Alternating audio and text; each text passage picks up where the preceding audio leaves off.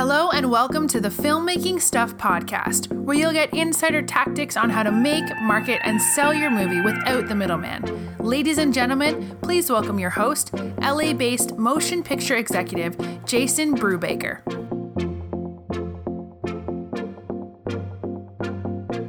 Today I want to talk to you about the future of film distribution, or for that matter, the future of filmmaking.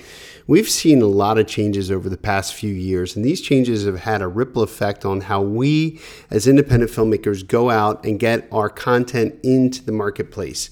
Interestingly enough, years ago, we saw a proliferation of all sorts of streaming sites, and most of those streaming sites fell into one of three categories: either TVOD for transactional video on demand, SVOD for subscription video on demand, and AVOD for advertisement-supported video on demand. In the years since, one of the trends that you've seen, and you probably heard a lot of filmmakers talk about this, is nobody seems to really enjoy the idea of transactional video on demand. This is the idea that somebody has to either pay money to either watch your film. They buy it in full, let's just say Amazon, for example. They buy your film on Amazon. Every time they log into Amazon, they have the opportunity to watch your film again because they've, quote, bought it, right? That was a trend for a really long time because people wanted to own things. And then on the transactional side, people wanted to rent things, right? Let me have a rental option. So for a few bucks less on Amazon, I'll use that again, you get to go on Amazon and you get to rent something for a limited period of time. And once that rental period is over, you no longer have access to the content.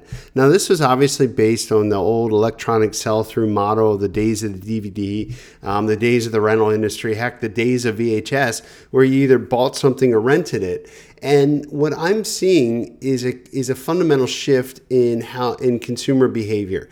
Now, back when I was talking about self-distribution in 2008, everybody thought I was crazy. Of course, that's become more and more the norm. So my prediction right now, and it's not going to happen overnight, by the way, and we'll talk about this in other podcasts, you should still absolutely plan for your transactional video on demand window because that has a ripple effect on all the other windows that you go through. But my prediction for right now is that we will come to a point where nobody wants to pay.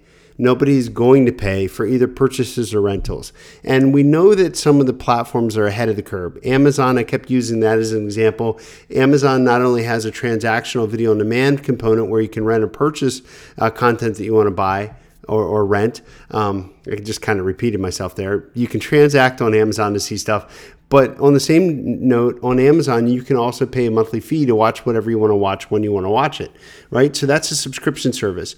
And I think you and I can both agree that you, your kid sister, your aunt, your uncle, and everybody else is asking you when you're going to get your content onto Netflix. Netflix, of course, is a subscription video on demand platform.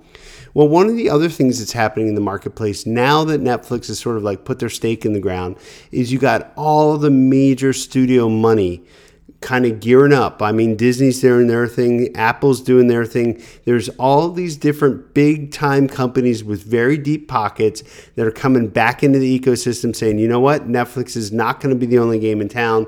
We're going to figure out a solution here for the end consumer.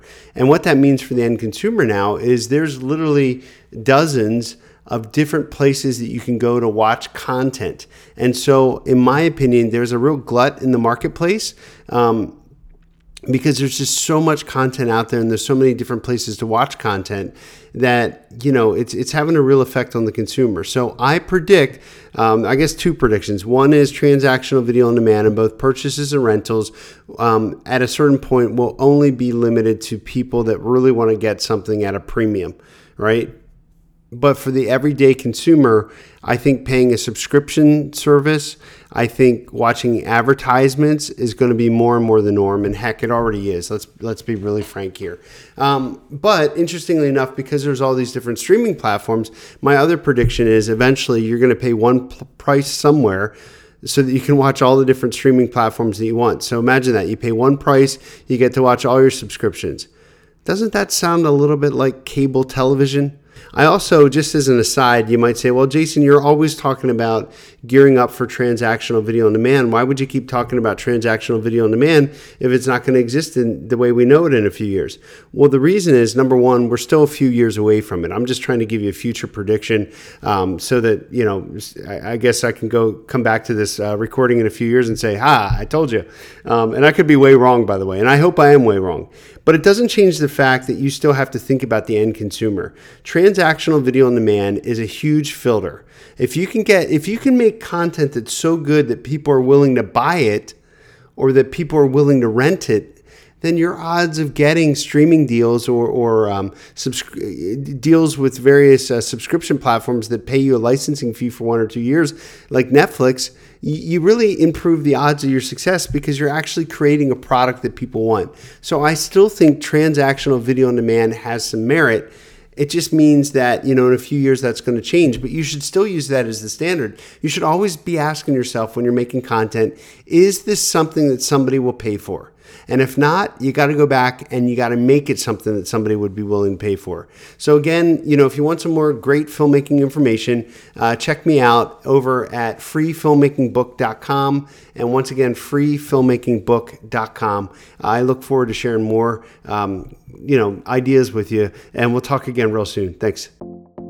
Thank you for listening. This has been another episode of the Filmmaking Stuff podcast with Jason Brubaker. If you like our show and want to get more filmmaking info, make sure you check out filmmakingstuff.com and join us every week for new filmmaking tactics. Until next time, take action and make your movie now.